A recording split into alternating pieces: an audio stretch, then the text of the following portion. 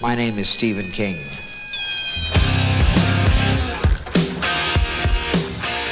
The ice is gonna break! Bad Rob! You guys want to go see a dead body? Well, sometimes that is better. Hello and welcome back to the Kingcast. My name's Scott Wampler. And I'm Eric Vespi. And we are your hosts. We are here today to talk about, well, let's not get things out of order. Let's first talk about our guest. This week's guest is one of our favorite colleagues. You've seen his bylines on The Guardian, Birth Movies Dep, New York Magazine. He also wrote TV for WWE and currently hosts the Full Court Chat comedy podcast, which you can, of course, find on iTunes, Spotify, and the like. Ladies and gentlemen, please welcome to the Kingcast stage, Mr. Dave Schilling. How are you doing today, Dave? Fantastic. I feel so happy to be here. Stephen King's Thinner is a movie near and dear to my heart. And is it? I'm sorry, Scott, that you didn't like it, because you've already told me you didn't like this movie, and that's too bad. I'm glad that you're leading off with an apology, because I was going to demand one either way. I didn't direct it. Don't blame me. Well, you know, I would not have had to relive this magic had you not picked this one for the show. So you and Tom Holland, you know, you guys can share that blame, but that's fine. We'll get to why it may be near and dear to your heart in just a moment. But first of all, how are you doing? You holding up all right? Oh, I'm fine. Yes, it's incredibly hot in Los Angeles today. We're going through a heat wave as this is being recorded. So if I start panting like a dog, it's not because the takes are hot. It's because the actual temperature is hot. So I have a nice cold glass of water here to cool me down. I think I saw somebody on Twitter saying you guys are supposed to be keeping your air conditioning at 78 degrees or something to avoid a... moronic. Go That's 10 insane. degrees lower than that, and you've got exactly where my air conditioner is right now. There's no fucking way. Like it's so hot. It's 98 degrees, which is not a joke about the band. It is just 98 degrees right now. And yeah, I'm going to run my air conditioner until they start instituting rolling blackouts, which they will, because they're monsters and they don't care about us. We have to stay inside all the time while it's hot. That's ridiculous, but it is what it is. Welcome to 2020. Such is life. I think Austin got you beat. I just pulled up my weather app. We're at 104 right now. Oh, congratulations to Austin, Texas. Oh. Yes. People from Texas like to lord the heat of Texas over people who are not from Texas. Hi, boy, you don't know what heat really is. It's 400 degrees out.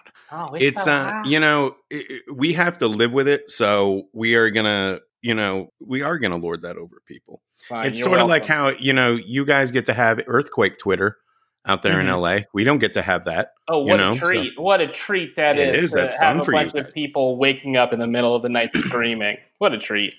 Actually, I'm kind of curious about that. What's it like being, I've never been in an earthquake. I can't imagine well, who knows how this year is going to go, but I don't imagine I'll be in one anytime soon. Like, do they scare the shit out of you, or are you just like, are they normalized to you now? I grew up in California. I've been in California basically my entire life. So it's normal in the sense that I expect them to happen, and I don't panic when I find out that they are going on, but I'm also not a robot. So if I feel it and it's going on, you know, for those 20 seconds that there are tremors, I'm a little nervous because your fight or flight reflex kicks in, and I have to think about, okay, where's the exit? Do I know where the flashlight is in the house? Do we have batteries? How much canned food do we have? Did I fill up the Brita filter pitcher? Like that, the mental checklist goes off in 20 seconds because that's about how long they last. They don't last that long. So I've gone through this entire like preparation checklist, and then it's over. It's bracing and strange, but I wouldn't say that it's terrifying because it's just part of growing up here and living here. I grew up in the Bay Area, and I was in, what was it, the 92 or 93 earthquake? I don't remember, the big one that like destroyed half of San Francisco and everything. Oh, 89, the 89 earthquake. Yeah. Yep. I couldn't remember the year, but I vividly remember the day it happened because I was no shit climbing a tree when it started. If it was 89, I was 8 years old. And I remember it was like there's like a little park in the middle of the apartments that I was living in.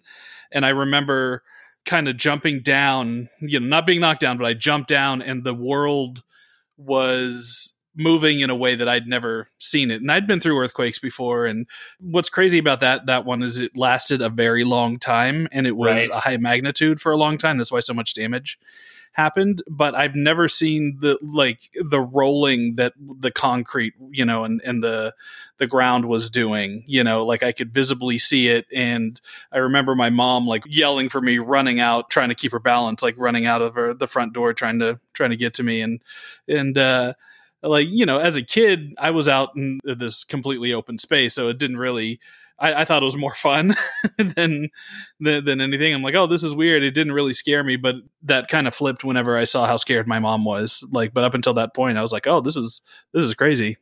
Yeah, I grew up about 3 hours south of San Francisco in Merced, which is in Central California, and we could feel it down there.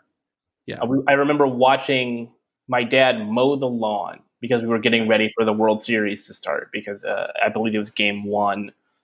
Ironically enough, San Francisco and Oakland in the World Series. And no shit. My mom comes running out of the house saying, there's an earthquake. And I felt nothing. But she felt it. My dad felt it. I almost never feel earthquakes. Everyone who gets up in the middle of the night at 4 a.m. or 5 a.m. and says, was there an earthquake on Twitter? It's never me because I just sleep through it. I'm so attuned to the rotations of the earth and the vibrations of the planet that I serenely coast through every earthquake. Well, that's a thing that, people know about you. You are one with Mother Earth. With Gaia, yeah. I'm very chill. Yeah. So let's talk about your Stephen King origin story. How did King first come onto your radar? Stephen King was probably made known to me through film adaptations. Okay. I was always a sci-fi person. I was a kid that was reading Asimov and Dune and stuff when I was a kid. The Foundation trilogy was a big deal for me. In 1984, it was a big deal for me when I was very young. Or not very young. I wasn't 4 reading Foundation. But I did, read a lot of sci-fi, literary sci-fi when I was 10, 11, 12. So I didn't really interact with the Stephen King novels as much. But Misery, Carrie, The Stand miniseries, The Shining, The Langoliers, Stephen King is such a big deal to everyone. And we don't really think about it that much. We don't, and that's why this podcast I think is amazing, is because it's like it's in the air that we breathe, but we don't really ever put our finger on it and say, this guy is probably the most influential American writer of all time. For sure. Certainly of our lifetimes, I think. Of the 20th, 21st century. Yeah. Absolutely. I mean, there's nobody who's... And if you just stack number of books sold against Mark Twain or Fitzgerald or something, Stephen King has sold more and written more. So it was just ubiquitous all the time. And I remember loving The Running Man, the movie. And I watched it all the time because it had Jesse the Body Ventura in it. And so it's like if there were wrestlers and Arnold Schwarzenegger, I was going to be into it. For this particular story, I was, for whatever reason, captivated by the commercial for Thinner, which was for the movie. Yeah, there were just these. It was such a poorly shot and flat and ugly movie, but there are a couple moments in trailers throughout the 90s that I just can't get out of my head. One of them is the line that I think it's David Arquette says in the movie Ravenous. Mm-hmm. It's actually not Arquette, it's somebody else. But somebody says, "He was licking me!" And that commercial played all the time when I was a kid. And it became like a running joke with me and my brother. He was licking me. Such a stupid thing to put in a trailer that didn't tell you it was about cannibalism. You didn't know Ravenous was about cannibalism. And then that reminds me of there was some fucking sci-fi Gary Sinise thing.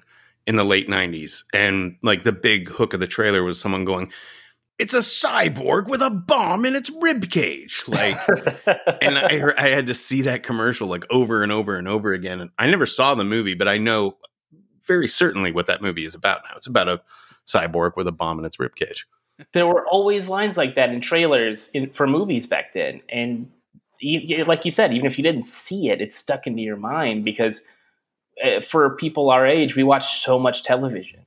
Mm-hmm. It was just nonstop TV. And one of those trailers was Thinner. And of course, it's the famous moment in both the book and the movie where the gypsy man, the Roma man, I don't even know if she should say gypsy because it's that's a whole conversation we thrown about this willy-nilly, very recklessly in the book and in the movie. But anyway, this man, he runs his bony fingers over our hero's face. I say hero in quotes, of course.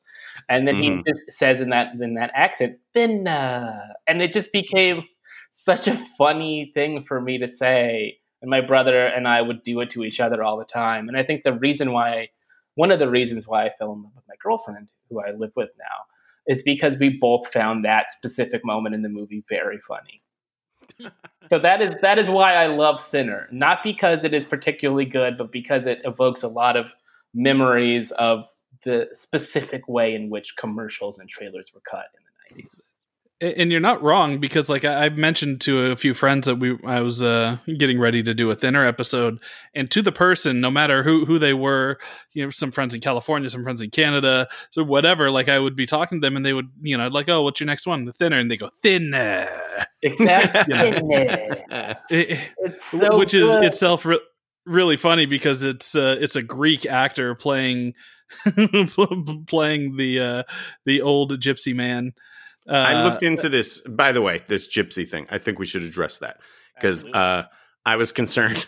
In fact, I was telling my wife earlier, I was like, I don't know how the fuck we're supposed to do a whole hour on Thinner and avoid the minefield of using this word, which I know we're not supposed to use anymore, which is like repeated over and over and over again in both the book and the movie. But I looked into it, and I think if I'm wrong about this, please don't yell at me. I'm trying to do the right thing here. I think it's Romani. I think that's the correct terminology. The okay thing to say. Yes, absolutely. My wife, by the way, was blown away by this information. She had no idea you're not supposed to say the G word anymore. Well, it's sort of like Eskimo. Like we don't call them Eskimos anymore. And that started when I was in grade school. They're Inuits. They're not Eskimos. And yet that just it's so stuck in people's minds.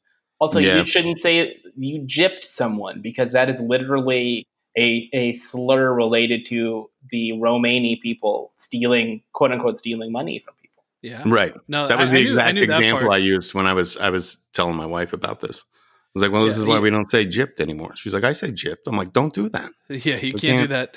No mas. I knew that part, but I guess it's my my white privilege speaking, but I had no idea that even referring to the people as quote unquote gypsy was not acceptable anymore. So thank you for telling Dragon me. Vespi. Well, it is an unfortunate, but we'll try to not step on that mine as much as possible in this. But yeah, I saw this movie. I remember I saw it when it came out. I was at military school at the time, and there was, a couple of little shitty theaters in the horrible little town where that school was located that we could go to on the weekends. And I was a big Stephen King nerd. And so we went and saw Thinner the week it came out. And I remember liking it. And I'm not sure that I ever watched it again until this podcast. And then I fired it up the other night and was like, man, I haven't seen this forever. This will be a treat. And within seconds, it was not a treat.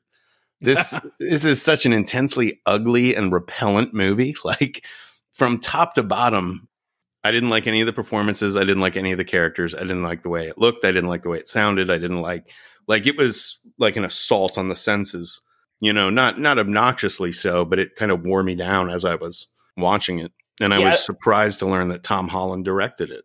I wouldn't say that it is offensive in the way that Biodome starring Pauly Shore is offensive.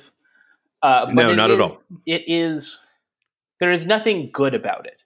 There is no redeeming quality. Like, you can watch a bad movie. I recently watched the ABC miniseries Wild Palms that came out in 1993 with Jim Belushi and Robert Loggia, based on this obscure comic book.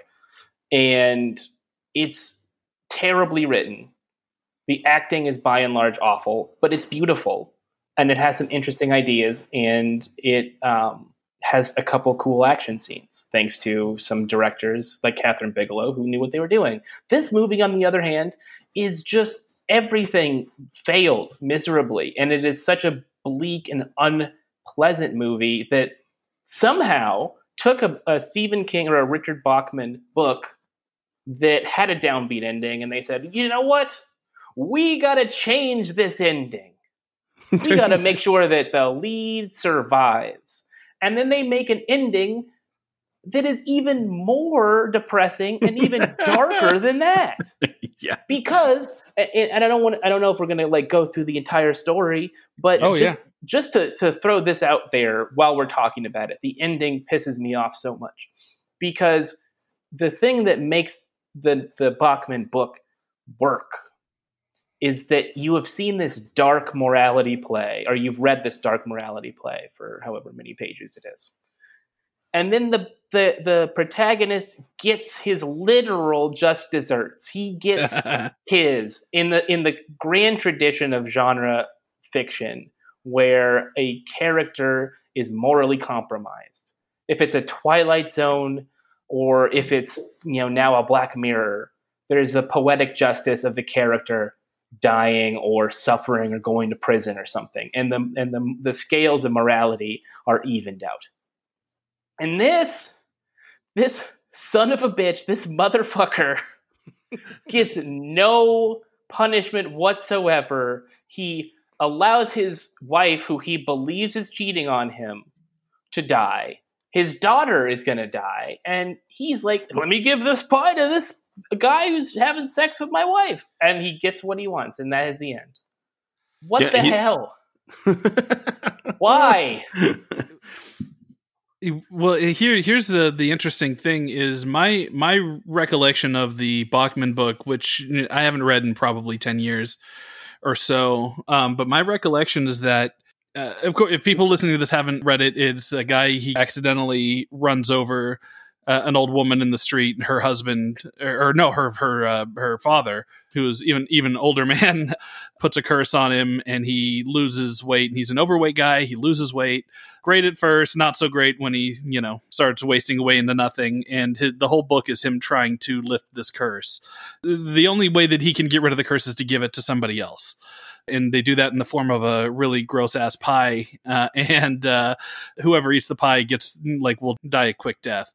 So my read of the ending in the book, my recollection of it was he wasn't taking the curse back onto himself, because it wasn't something like the last person to eat the pie gets to, will get the curse and die. It's like anybody who eats the pie, right? And the only person that this guy cares about in the whole wide world is his daughter, his teenage daughter.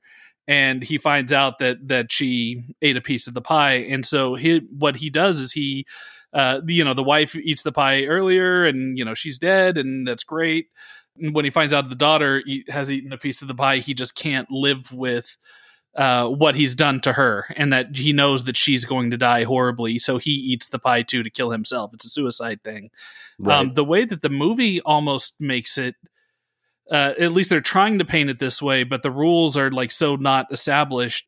The way the movie is like he's almost going to be heroic and eat the pie to save his daughter, and then he doesn't, and then he instead gives that quick death to the weird doctor dude that was banging his wife. Maybe is that how you guys read it? Like in the movie, do you think that the daughter is still going to die no matter what? Yeah. If you eat the pie, you're dead. Pie, you die. Right. Yeah. The Romani dude is pretty clear about that. It's like, I forget how he phrases it in the book, but those are definitely those are definitely the rules.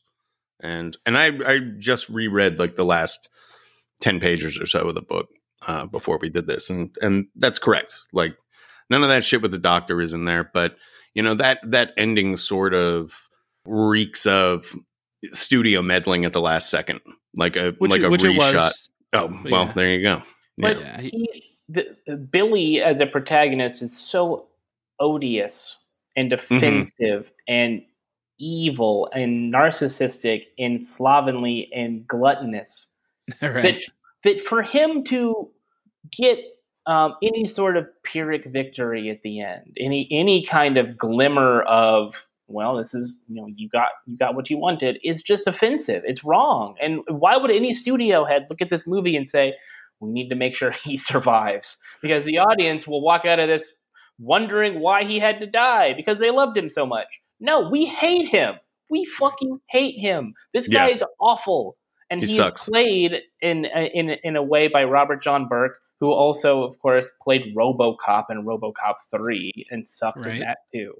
No offense to Robert John Burke, but he was miscast in both of these movies. I guarantee if this was, I hate to say it, if this was like a John Candy, or if this was even Jason Alexander or someone who is a comedic actor, I guess you would have to have it be someone in prosthetics because you have to have a quick weight loss thing. So anybody who's like a comedic actor could have been, to be somebody super skinny. Yeah, it could have been Rick Moranis.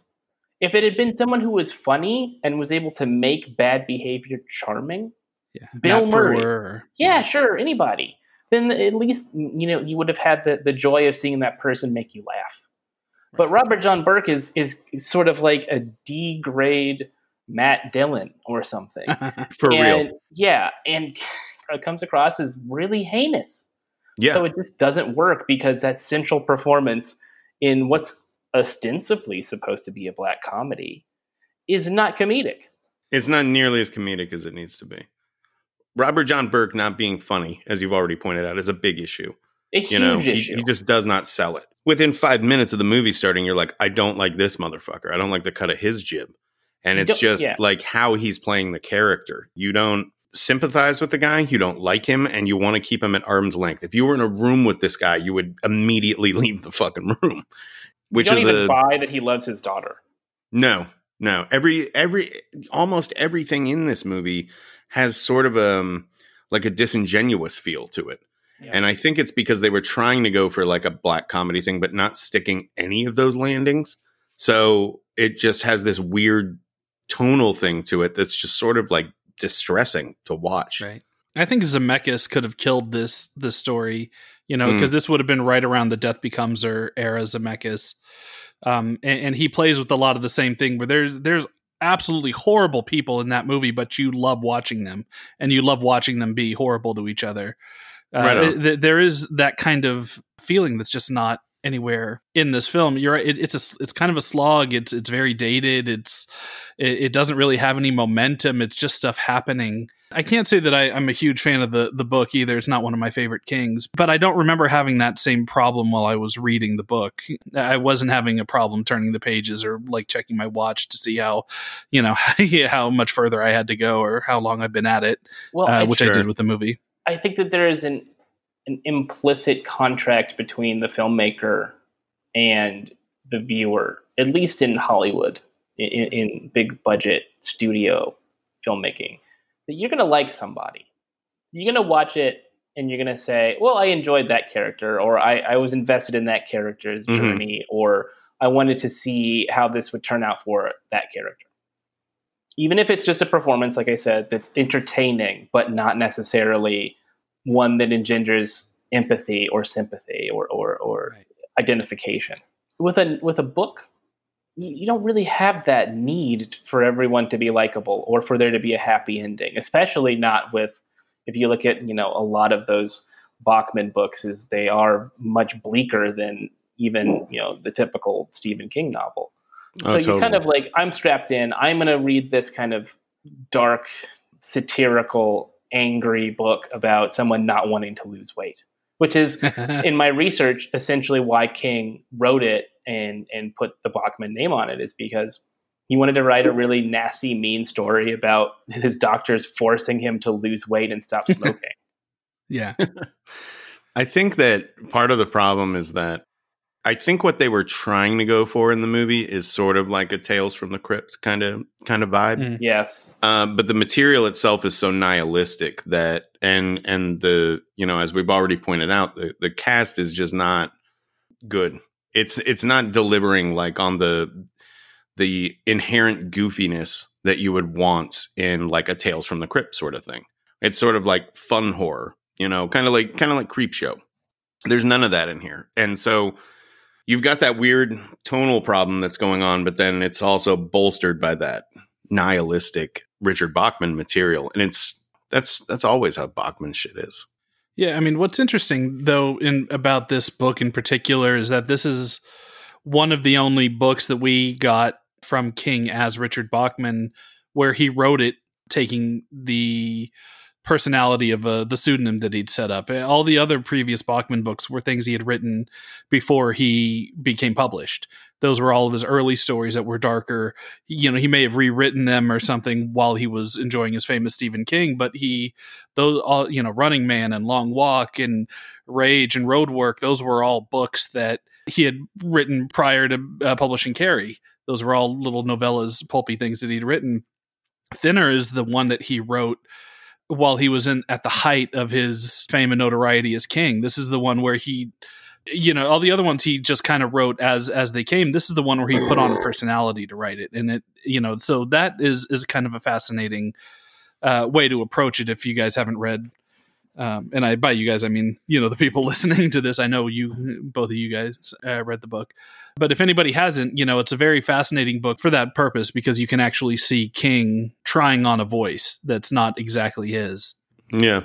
A lot of people compare it to Donald Westlake, and that he's trying to do kind of like a dime store sort of pulp, like ugly, brutish kind of authorial voice. And that's the case. And that's why it seems kind of insane to make this into a movie, because it doesn't have any sort of narrative that lends itself to a movie. You start off with a character who is getting off mobsters and this kind of sleazy lawyer.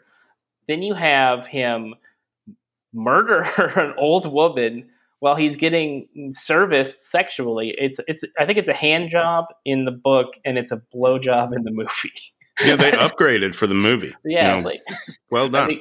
I guess it was just easier to not have to show, the hand gesture. I think there are certain MPAA rules about how many pumps you can display on a hand job versus how many. The head bobs are fine. Head bob, or if you just don't see a head bob, because you don't really see her head very much as it's happening.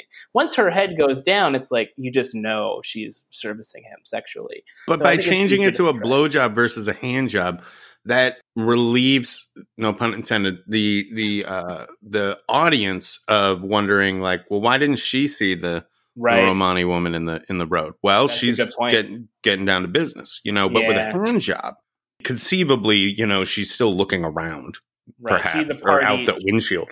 She's more of an accomplice at that point, and that makes her truly heinous. But think about where we go by the end of the movie versus the end of the book. At the end of the movie, we've got all this stuff with the doctor and the cheating and everything, and her dying is supposed to feel righteous in some way. Like, you're supposed to, I guess, be happy that she's going to die from eating the pie. None of that is really there in the book. So it's like, what's the difference? Why don't you make her more heinous and more evil, and have her see the murder and be more of an active participant in this conspiracy to get him off? Nothing about this makes sense. And to go back to what I was saying, like, you start off with a murder and during a sex act, and there's nowhere else for you to go after that. That's a good point. I do like the idea of making her more complicit. If she was doing a handski, that she would then, like, I do like that. I think I would have appreciated that approach, but also, like, I don't think that would have saved this movie. But the reason you like that is because then it gives some meat to the Billy Howlett character, the obese lawyer, because then there's something for him to dwell upon. Like, why is this happening to me and not to her? What happened is just as much her fault as it is mine. You know, there's something there where you could go, okay, that's an interesting psychological layer to that character that you could see them, you know, having something to play with, have the actor something to play with. And as it is right now, it's yet another like easy way out just to have him be kind of a broad fat guy caricature. It's just, you know, the fat dude that can't stop eating them, you know, Doritos, you know. There's nothing to him beyond that. Yeah. As Dave was saying a minute ago, I don't know if you use these exact words, but the sentiment is basically that there's nothing inherently cinematic about the book, which is true. But I think that the only reason you would do this as a movie is if you had a really good trick, a special effect to pulling off the weight loss, you know, and then it's sort of like a gimmicky horror movie. I can imagine that version of the movie if it was like something just really startling, you know, like if they had made this movie now with today's special effects, it would look great. Or if they'd cast Christian Bale. And he actually pulled the cast away. Another Zemeckis nod. Boy, I'm getting lots of Zemeckis nods here. Yeah, and you do the thing where you just like don't shoot for 10 months and have your actor lose like 150 pounds. There is something really fucked up and depressing about the makeup effects that they're not particularly good. I'm the thinking shower about scene. And the shower scene. The scales. The scales on the guy on the I guess it's the judge, right? The judge ends up with the scales, and it's described by his wife in an actually compelling way. Like, I almost feel like some dread as she's kind of breaking down drunkenly, explaining to Billy that her husband is now a reptile. I'm like, okay, this is cool. I'm into this. Let's. This was a well-staged, well-acted scene. She was really good in it. All Robert John Burke had to do was stand there and look horrified, and that was a great place for him to be as an actor. But then you see him, and it's like, man, this is disappointing. This is sub-Toxic Avenger stuff. It's really disappointing. And if it was Stan Winston or you know, somebody doing like weird animatronic makeup combo effects, like in Tank Girl or something, maybe that would have been cool. But this was just sloppy, lazy Z-grade stuff. He's quite clearly just wearing an elaborate prosthesis on his face and pillows under his little suit. Yep. And then when there's the shower scene, he just looks like fiberglass. Like, it doesn't look like giving like flesh would be, you know, like he doesn't look squishy. He just looks like perfectly hard, which is weird. Which is how I was through this whole movie. Oh, brother. When I saw that girl pull her skirt up, wow. That is also something that bothers me. Is the whole thing with the granddaughter is just like, this is what is this here for? I get that he's horny and gross, but who cares? Yeah, he's tremendously horny. And speaking of which, you know, I remember when I saw this movie, you know, originally, again, I was like in military school. So, you know, I'm like in high school. And I remember that specific scene and also the character, the Romani daughter, and being like, oh man, that lady is so hot. And I had no idea that's Carrie Werrer. Yep. One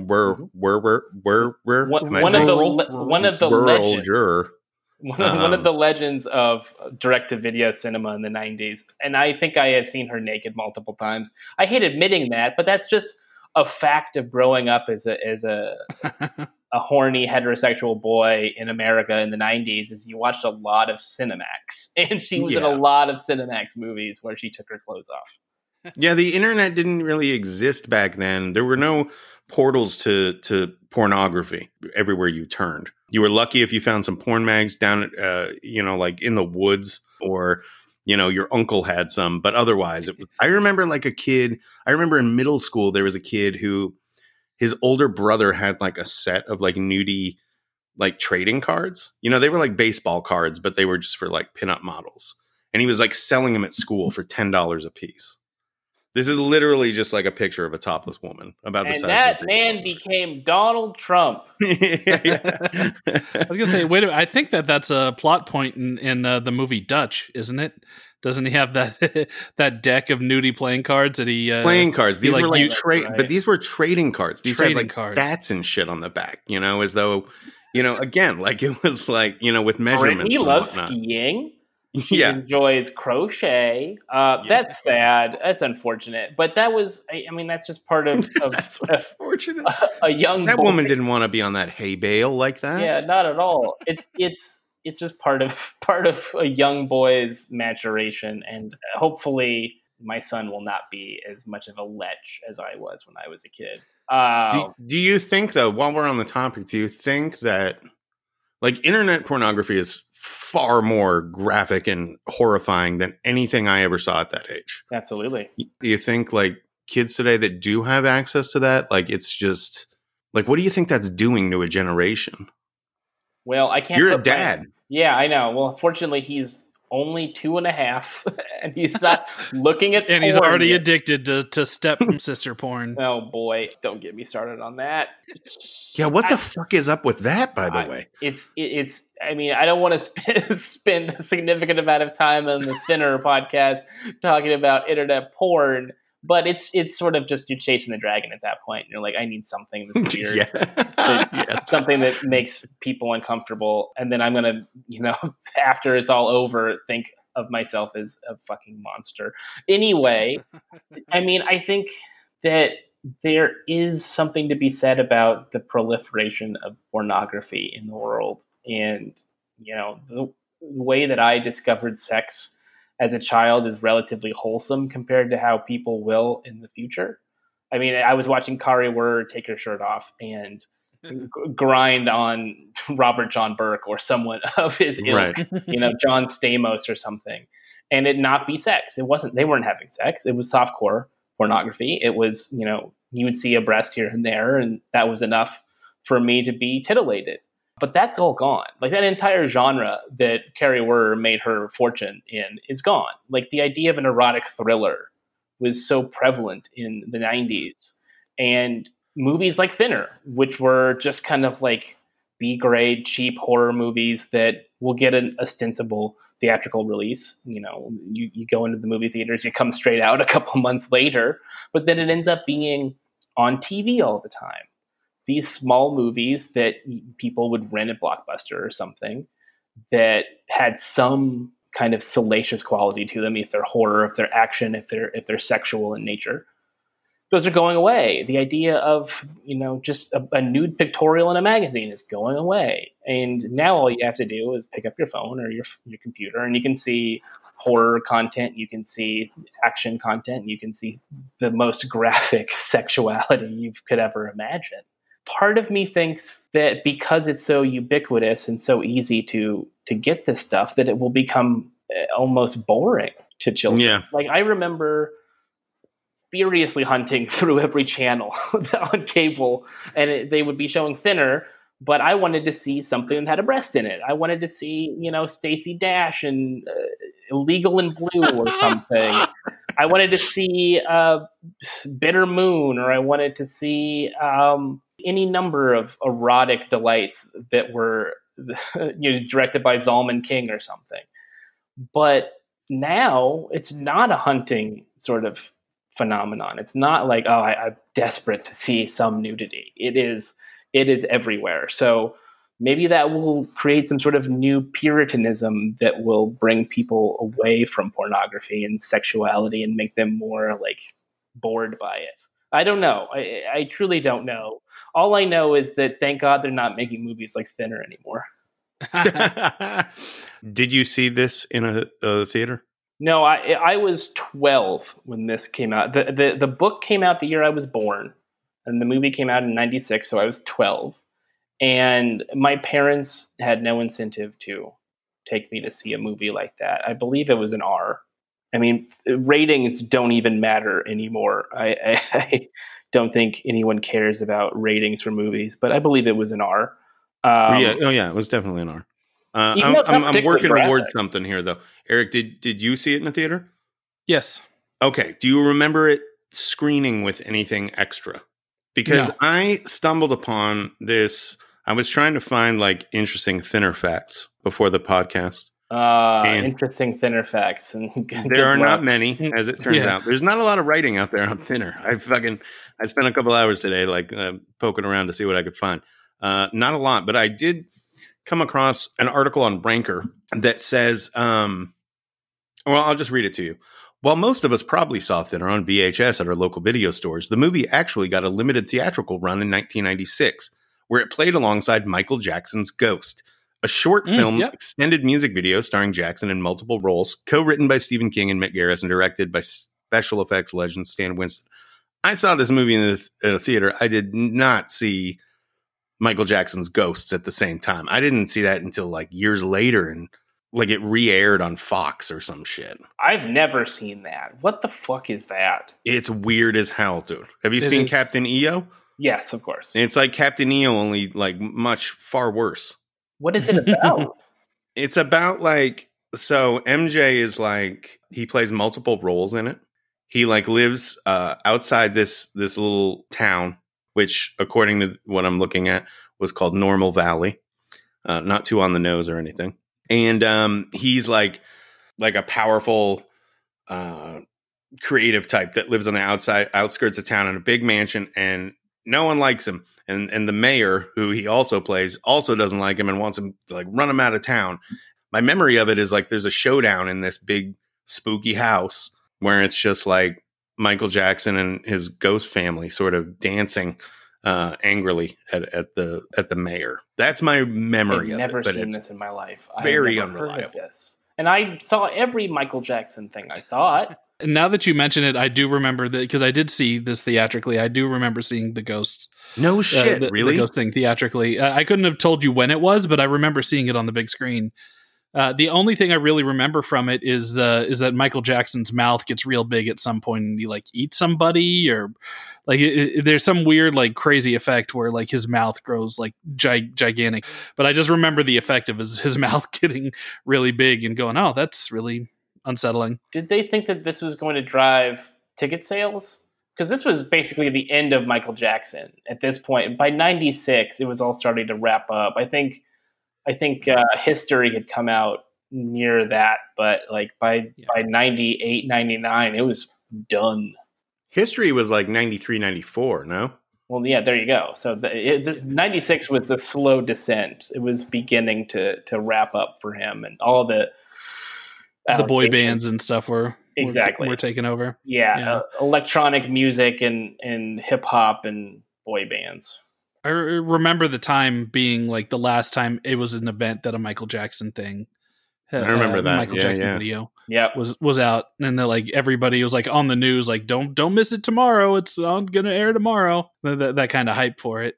Not so much for everybody should go see Thinner so they can see the new Michael Jackson video in the theaters. Yeah, I just wanted to see the scene where the guy rubbed his hand on his face and said, Thinner. By the way, I like that guy's work in this movie. I thought he pulled off the old wizard character pretty well, and you kind of felt his pain a little bit. Wizard. He was he was a evil warlocky kind of just goblin man, and I thought it was okay. I thought it was good. I thought he was the hero of the movie, and that he killed all these yuppies. Yeah. If any character comes out of this unscathed, it's that dude. It's the dad. And I guess that's the syphilitic nose. Right. Isn't that the point of this? This is really just a satire about suburban yuppie mores and attitudes about the less fortunate. I think it's kind of that, but I think that it sort of gets muddled with all the mob shit that's in it, which is something I always forget about whenever I'm thinking about Thinner. A major part of this story is that, the main guy, Billy Halleck, he's a lawyer who in the opening of the movie gets a guy played by Joe Mantegna in full Joe Mantegna late 90s mode. I could not stop thinking about Fat Tony from The Simpsons watching this. Yeah. He's just a caricature. And then he kind of becomes the heavy at a certain point. That's a subplot that's threaded throughout the whole movie. He's a major character. If what you're setting out to do is sort of satirize yuppiehood and the fact that white folks are just mowing down Romani people in their cars and then like looking for an easy way out. Like that's its own thing. But once you introduce a whole subplot involving like a gangster who goes on like a one-man killing spree at the fucking, the encampment of these people, it's I would argue that sort of muddles the message. Well, let me go to bat for that. Okay. Because there is something to be said for the inherent corruptibility of the quote-unquote respectable person. The respectable white male protagonist immediately goes to someone who is a professional criminal, a person that he has helped multiple times legally. Billy has been gotten off of his murder rap because he happens to know the judge. He happens to know the DA. He has connections. He gets the cop to lie. He uses his respectability to get away with murder. And then he gets a professional killer, someone that he has a connection with professionally and personally in the movie, certainly. They have that whole party on the boat. This mobster character is now his surrogate and doing his dirty work. So there's something to be said for the satire of like how easily you can become a villain yourself when you are willing to use the system to your benefit and your benefit alone. But he's not really being corrupted, is he? He's an asshole right from the start. He's already corrupt, yes. Yeah. It's not like he is twisted by this experience. He is just a piece of shit from the go. And that makes it a perfectly fine read, but a miserable movie to watch because there's no journey. I hate to be the save the cat guy, but that book has a lot of truth to it about how stories are told and why stories are interesting or not. Is you have to like the protagonist and you have to go on a journey with that person. If you don't like them and that nothing changes about them by the end of the movie, then what the fuck did you watch it for? It's not a porno like we've talked about where it's like, well, I'm just watching it to see people have sex. There's none of that here. Or a horror movie where I'm watching this to see people get killed. That doesn't happen here either. It's just boring. Yeah. One of the only things in the movie that I really like is the scene where he goes to the, I think it's the judge. The judge has the scales, right? Yeah. Okay, so he goes to the judge's house and the judge's wife is there. And like, you don't see the judge at that point, but I like that sequence. I find it like genuinely unsettling. Oh yeah, we talked about this already. I said that's the only scene in the movie where I'm like, okay, that's pretty good. The wife gives a great performance. Well, here's what's interesting. In my research for this, I found that the Losers Club podcast, which is another Stephen King show, turns out there's another Stephen King podcast out there. There's no other Stephen King podcast out there. But we do love those guys, and they have an excellent show. I would recommend it to anyone that enjoys our show would probably enjoy that. But they had an interview with Tom Holland about Thinner and about like what he would have changed about it or what he was particularly happy about all these years later, blah, blah, blah, blah, blah. And he specifically mentioned that they had it was in the script that you would see the judge at that point, like in the bathtub covered in scales and all that shit. And it was a budgetary thing. The fat suit and all the associated costs with that were just racking up. And the studio was like getting them to cut corners. And so they redid that whole sequence where you just don't see him. It's all implied and through the conversation with the wife, which, he was saying he regretted. And I'm like, that's the fucking best thing in the movie, man. Like, what are you talking about? But we do get to see him for a little bit under like a hood or something. It's like Well, I gather it was more elaborate than. Yeah, I'm sure they had ideas to make it look not shitty. Wouldn't that have been nice? What if it was good? That would have been cool. Oh well. I really think that's a case of no. I think that was the right move. I think this is more effective. We could have had a sequence where you go in there and like get that camera right up in that dude's scales, and I don't think it would have been nearly as effective as what they came up with. Yeah, I think about watching Hellraiser, and the things that click for me with Hellraiser are not the explicit scenes of violence, which there are plenty in Hellraiser. But what I remember about Hellraiser is the way that they describe the Cenobite dimension and what they do to you. And like, that's scarier than anything you see in the movie. And for that woman, the judge's wife, to just break down and describe her husband turning into this reptilian creature, it fills me with, like I said, a sense of dread that I wouldn't get from even the best prosthetic. Right. She also plays it like she's on the brink of being destroyed by this, right? Like that's also, there's an insanity to her ranting. Like it just kind of like ramps up from the, oh, let me tell you some stuff. And it goes from like, yeah, scaly skin or whatever. And then like when she gets like super detailed talking about the beady, black eyes, all this other stuff. And you can't help but go like, God damn, I can picture the creepiest thing in my imagination. Then we see the judge later in the nightmare scene, right? Where he's driving the car. You get a good look at him in there. And that is nowhere near as effective as whatever you built up in your mind. No. What's the third curse? Is it leprosy? He was like elephantitising, right? He was like, his arm. Right. Yeah. I think in the book it was like bad acne or something. Yeah, it's severe. He turned into a big pimple.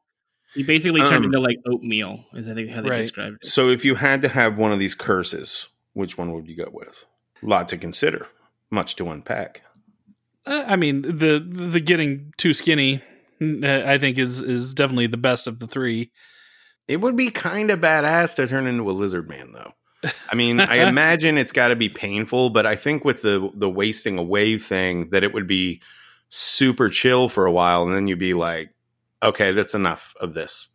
And it would get like gross, I'm also a very large man, so I think that I would have a lot more time before the end than any of the other curses. So maybe just grittily for me, I can last longer. With you could weather that storm for longer. I think. Well, it would certainly be the least painful, I imagine. If the other one's like elephantitis, like I would imagine that you're feeling your body like morphing like that, like bulging out and shit, and that would suck. I think the end of wasting away would be painful. I think that as your body starts eating itself, that would be very painful. But in like Eric said, that lead up, that period of time where you are slowly wasting away, you can eat whatever you want. You can you can do whatever you want. I would just go on a bender. I would just be like, all right, well, I'm just going to eat as much as I want. I'm going to drink a bunch. I'm going to smoke a bunch of cigarettes, and I'm just going to be a complete dirtbag because this is the end. And I would have the best 2 weeks of my life. I just be getting Buffalo Wild Wings for every meal. It'd be incredible. and you would be rewarded for it because doesn't he? They make a point, at least in the movie, they make a point of how he was losing 3 pounds a day when he was eating 12,000 calories, but then when he skipped a lunch to see what happened, he lost 6. So the more calories he was eating, he was slowing the progression. The longer he lives, exactly. Yeah, if I just eat all the time, I might last for like a month. 3 pounds a day is fucking bananas. A couple of last year I hired a personal trainer. Like I'm gonna shed some of this weight. I'm gonna fucking get in shape. It was fucking great. But like there was a point in there, like I dropped a bunch of weight, which I think I put all back on thanks to that Rona. But there was a point in there where there was a week where I lost something like 4 or 5 pounds in a week. And the trainer was like, okay, something has gone wrong here. Like you're not supposed to be shedding weight at that rate. So 3 a day is just bananas. I did the big keto thing like 4 years ago, and I dropped like 65 pounds, and it was great. And what's the problem with keto is that once you go off and you start eating any kind of carbs again, you just immediately put all that weight back on. And unfortunately, I have. But when I first started keto, I had that week where he was like, "Holy shit, I lost 14 pounds." In a week, I'm like, that happened to me when in a week. Of course, a lot of it's water. At the beginning, a lot of it's water, but it's but I had that revelation that, and I kind of know that being a bigger guy going on a diet, you're going to have that first week where you see those crazy numbers, and then it drops down to a healthy weight loss. True. You plateau. 2 to 5 pounds a week, or 2 to 4 pounds a week. Yeah. I wonder if people would be mad about Thinner if they watched it today. You know, the same sort of folks that are revisiting movies from the 80s and prior and writing think pieces about how offensive they are. I do wonder if Thinner would kind of catch a beating from that segment of. I think it's so satirical. One, it's bad. And anyone who was like, I'm going to carve this movie up, halfway through, they'd be like, what's the point? It's not worth my time. But on the other hand, nobody's talking about it, and it's not part of any sort of discussion anyway. It's kind of being rightfully forgotten. Yeah, it's always got to be, you know, those sorts of cultural reconsiderations always happen when the movie or the TV show or the album or whatever are beloved. And it's like, the actually part is the part that gets people to click on these stupid articles. Right. I saw one not long ago that it was about The Shining. That made me so mad. Yeah, and Jack Torrance is like abusive. It's shit. Yes, he's fucking abusive. That's the point of the fucking story. He's the monster of the movie. That's like saying, "Oh, I can't believe Freddy Krueger killed all those people." Why do people like him so much? Because he's a murderer. Yeah, it was. It blew my mind. It was like a clickhole article. Like, I could not believe like anyone would. How do you watch that fucking movie and come away with like, I don't know about all this. I'm going to rip the lid off this thing. People need to be told. But that is the problem that is prevalent in movie criticism, but also the way we watch movies, is that we expect the characters to be likable. All of them. Not even some of them. Like now in 2020, every character has to be likable. You have to turn on a TV show or a movie and they have to be morally correct. They have to be in some way aware of the grander scope of their existence and what they mean to the socio-political environment in which they grew up. The anti-hero corrupted people into believing that those are bad. Anti-heroes are bad. We have to get rid of those, which is fine. I mean, I think that we went too far in one direction with stuff like The Sopranos and Breaking Bad to where every character in every TV show had to be a conflicted murderer. So now it's like, okay, well, every show needs to be about really thoughtful, progressive people coming to terms with the problems of society. And it needs to reflect my personal politics or your personal politics. Well, that's nonsense. That is for sure a major problem, but also the fact that the entire industry that we're talking about incentivizes that sort of thing because it's all traffic based, right? And you know, the worse your fucking take is, the more traffic it's going to pull in because everyone and their mother comes in the door to dunk on it, and it prioritizes the wrong kind of analysis, I think, more often. This is why I don't write about this stuff on the internet anymore, is because it's all just junk and clickbait, and not all of it, but a lot of it is. And it incentivizes all those things you talked about. It's just, it's not the reason why I got into journalism in the first place. And so that's why I don't do it anymore, is because it's just a hellhole of nonsense. Right. I got into that line of work because I love movies. I like watching movies. Yeah. You know? So Thinner gives a really bad name to the idea of the black comedy about heinous people, because there's a lot to be said for these stories about people who are reflections of our worst impulses, but also treating them as though they are the worst people. So Thinner cannot be criticized by anyone, even if this was the most beloved movie of all time, because these characters are supposed to be evil. At least the book. The book is about this shitty guy who ends up losing the only thing he cares about and then committing suicide because he's a bad person and he got away with murder. And this is the only way to balance out morality. You say all this like, you know, that should be obvious, but like fucking, if there were a post going around tomorrow that's like, not only does Thinner use an ethnic slur against the Romani people, but it's also a body shaming movie, like that would not surprise me in the least. Like there's no fucking, I would not be any amount of surprised by that. So I agree with what you're saying, but I'm not counting out any level of it's just like grim lunacy. But that doesn't even make sense, though, the body shaming part, because getting thin is bad in this story. Right? It's like losing the weight angle would is be. a bad thing I in hate this to story. write this person's take for them, but the angle would be like, why is he idealizing a thin form? Why can't he just be happy with the body that he has? And why are you portraying fat people as lascivious, as gluttonous, and as sociopathic? He is gluttonous. This motherfucker's like shotgunning coffee mugs full of mashed potatoes. Like it's like that level of like weird, like grotesquerie that's going on. I'm telling you, it would not surprise me in the least. But no one's paying attention to this fucking movie. They will after this podcast comes out, Scott. Yeah. Yet another KingCast exclusive. I think that to wrap up, I would like to introduce something that we haven't really discussed on the show yet, but as I was kind of scrolling around looking for stuff to talk about with this movie, I stumbled across the top IMDb keywords for Thinner, and they caught my eye. And This'll be good. And I would like to run a few of those by you. Sure. We talked about how horny this movie is, and apparently the audience for it is very horny too, because these are the top keywords associated with the movie. Are you ready? Yeah, hit me. Female stalking the legs. Oh no! That entire phrase. Pantyhose. No. Black panties. What thong the panties. No. Panties. No.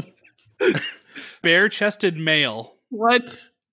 Throw that one in there. This is one scene in the movie where she pulls her skirt up, and it's not not supposed to be Stephen sexy. King isn't even ranking yet. Stephen King made it in there. He made it in there, but he was pretty low on the list. He's in the 70th movie. He is in Yes. the movie. He plays a pharmacist, right? Dr. Bangor, Dr. by the way. Yeah. Come on, dude. Come on. But then there's also fun ones that I love. That so people, what the keywords are, like if you like search IMDb for these phrases, then this movie would appear on a list of movies. And my favorite in there that is so random is "Answer the Door." There is So a if lot you're of like, answering what? of the door. What's Some guy that out movie there. where that person answers the door? I'm going to type that into IMDb and Thinner will come up. Amazing. Oh, it's that, you know, the movie I'm talking about. There's a scene where one character, I think it's a guy, answers a door. Yeah, well, that's a pivotal scene in the film. That's the final scene in the movie. He answers the door, and there's that motherfucker who's been shtupping his wife, and he's like, "I got some dessert for you. Are you hungry? I got some pie, thong baby." panties. Thong panties. I don't even. Do we see her panties? We do. Yeah, you see the panties. Yeah. Okay. Do we know Can that they're a confirm. thong Can or confirm. not? I mean, you don't see. It's I not think an. the suggestion is that it might be. It's not an a thong incorrect cut. description. Yeah. Also, we didn't Could be a mention the tea-bag. part. We don't where- know. We just We don't didn't know. we didn't mention the part where the guy, Billy's coworker, is like, "They all have syphilis," which is really unnecessary. Well, say I mean, about that's body. readily apparent when you look at the one guy. Sure. The Okay. Well, dad, he's just you know. really old. He's older than anybody in the entire movie. He's like 300 years old or something. Yeah, but you don't get like that fucking. It looks like someone put a cigar out on the side of his face. It's like huge, festering wound. It's so gross. When I told my wife, I was like, I got to rewatch Thinner. She's like, that's the movie with the guy with the thing on his nose. Like she knew, like she did not want to look at that. No, she's thinking of Nothing But Trouble. Yes. No. And I was like waiting for you guys to stop talking so I could bring up that parallel. This movie and Nothing But Trouble feel like they're in a shared universe. The way that the fat suits like are just unnaturally not right. This kind of the weird, dark, mean tone to the whole thing. And then, of course, the cancerous penis nose thing going on. Yeah, Aykroyd had a dick nose in Nothing. He did. It looked like a penis. He had a penis nose. Yeah. I think there was a genre of movie in the 90s that was, I guess we can coin the phrase here, yuppie exploitation, where essentially the movie is about watching successful white men suffer. Right. And I don't know if it was And have to get married to John Candy. Yes, exactly. I don't know if that is supposed to be a result or a reflection of American self-hatred after the Cold War ended. And well, I guess this is it. This is the best it's ever going to be. And maybe we should just self-flagellate for a while. I guess that's what it is. Or like an 80s hangover of all that go-go kind of exceptionalism ended up creating these monsters who can't stop consuming. And that's really what both of those movies are about. And they're both equally unpleasant to witness. Mm-hmm. Just like Doc Hollywood. Yeah, Doc Hollywood. Yeah, exactly. It's just all these movies where you hate the characters, you hate what they do, but there is underneath that a perverse pleasure at watching them suck on the tailpipe of life. But I think we can all agree that Thinner would have been better with the Humpty dance in it. Yeah, if you can get Humpty in your movie, I'm on board every time. I'll even go to bat for Nothing But Trouble, which is like an insane fucking thing. It's an awful movie. But if Dan Aykroyd had played Billy Halleck in Thinner, I think I would have liked it more. Oh, that would have been interesting. Yeah. Nothing But Trouble has a Mr. Bone Stripper in it, though. I can't say that about really any other movie. I do wish that was more graphic. I think both movies could have stood to be significantly more graphic and been directed by Paul Verhoeven. True. Oh, God. A Verhoeven Nothing But Trouble would have just been straight up rated X. It would have been it would have destroyed cinema and wonderful movie ever made. Yeah. Well, Dave, do you have anything coming up that you would like to plug? Yes, please. I would like all of you that are listening to this wonderful podcast, who I'm sure are huge sports fans. Yes. Stephen King and sports a lot of crossover. Go together like chocolate and peanut butter, baby. I host a comedy sports podcast. It is a parody of sports podcasts. You don't really have to know anything about sports. It's just comedians coming on and playing characters based on sports archetypes, and we have conversations. I would say that it's basically the sports version of Comedy Bang Bang, and it's called Full Court Chat. It's on all the podcast platforms, and we are about to wrap up season 2 of this show, and we do seasons, of 6 episodes. So it's very classy and British in the fact that we only do 6 episodes every season. And you guys put on British accents, I assume, right? Exactly. Yes, it's mostly Sean Connery that I do. So please listen to that. I think you'll all like it. And also, I don't know when this is going to drop, but I have a humor piece coming out in the New Yorker on the NewYorker.com very soon about Peter Bogdanovich writing liner notes for the Criterion edition of Austin Powers in Goldmember. Oh, fuck yes. So I think you'll all really like that when it comes out. Obviously, it'll be promoted by myself heavily on Twitter. My Twitter is at Dave_Schilling. And please follow me there to find out what I do. We will certainly send people in the direction of that post, but I got to tell you, we banked these episodes far in advance. This one is actually scheduled to air in 2024. So that might be a little dated, that reference, but I think with the Wayback Machine, people will be able to find it. Don't worry, there'll be plenty of Wi-Fi for us to ration in the wasteland in 2024. You get 30 minutes to listen to whatever podcast you want. Or download some more stepsister porn. Yes, that's probably, if I was in the wasteland and I had to spend 30 minutes on an iPhone, I would just jack off. That's what I would do. That's it. You may out there would got to get that Brazzers subscription going. But then I'd have 20 minutes left after I got finished. So, I mean, I feel like what a waste. Maybe check my email or something. Kind of a brag, frankly. Kind of a brag. Yeah. Well, thank you so much for joining us, Dave. This was about the most pleasant conversation I could hope to have about Thinner. Yeah, I'm sorry I made you guys watch it, but I looked through the list of the stuff you hadn't talked about yet, and I thought this would be the funniest one to talk about. Thanks, guys. That was fun. Many thanks to Dave Schilling for that very delightful commentary, and many not thanks for him destroying all of our memories on how good or not good Thinner was. Yeah, very unfortunate for anyone that was listening who was a big Thinner fan. I'm sorry, and I hope you can forgive us that, but we did not enjoy that. Maybe we'll get somebody on at some point who's like a big Thinner fan. There's got to be somebody out there that we can get as a guest on the show who's just like they're really big into Thinner and they can come plead a case. The next time Thinner appears on the show, it's going to be somebody pleading a very specific angle. Governor Chris Christie. Ah, boy. It has been a week. And then some. Okay, so speaking of a week, we have another week until the next episode. That segue sucked. Oh man, that was worse. Whoa. I should have just jumped right into like next week on the Kingcast. Yeah, there's no editing around that. No, that we're gonna keep it in. I'm going to be embarrassed by that segue for the rest of my life. Thank you. So next week on the Kingcast, we have our return down the rod to Pet Sematary. Yes, we're going back to Pet Sematary.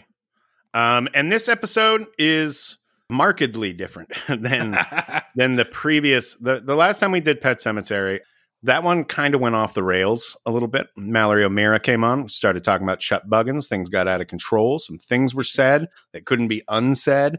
There was many horn sounds when little boys were getting murdered by trucks. It was a pretty wild episode. This one, it goes to some strange places, but it is a completely different tone than the last time we talked about Pet Sematary. So it's a little bit more somber. Our guest is a director of some regard. She has a very deep connection to this story and goes into that. I'm trying to think of other hints that I could give here. The one that I really want to give is that she has helmed a Stephen King project before, but I don't want everyone to assume that means it's Mary Lambert. It's not Mary Lambert. We'd love to have her on the show, but it's not her doing Pet Sematary. Yeah, that'd be weird. We haven't yet. I guess the Tom Jane and Dee Wallace and Steven Weber episodes, we've had people talk, but those are bonus episodes. This is a real deal episode of the show, and we have yet to have somebody on to talk about their own project. Right. So it's not that. It's a very entertaining episode, although it does not feature any sound effects. And then on Friday, for our patrons who are subscribed at patreon.com/thekingcast, we have a very special bonus episode that's so special I don't even particularly know what it is yet. It could be a couple of different things. Could be a commentary, might be a mailbag episode, might be an early access episode, for various reasons that I'm not going to bore our listeners with. We don't know exactly yet, but you will be getting something special on Friday. Yeah, it'll be nerdy, whatever the hell it is. And do we want to say that maybe something else special is happening on Friday, or should we just keep our mouth shut about that for the time being? I have no idea what you're talking about. There's nothing else that could potentially be happening on Friday.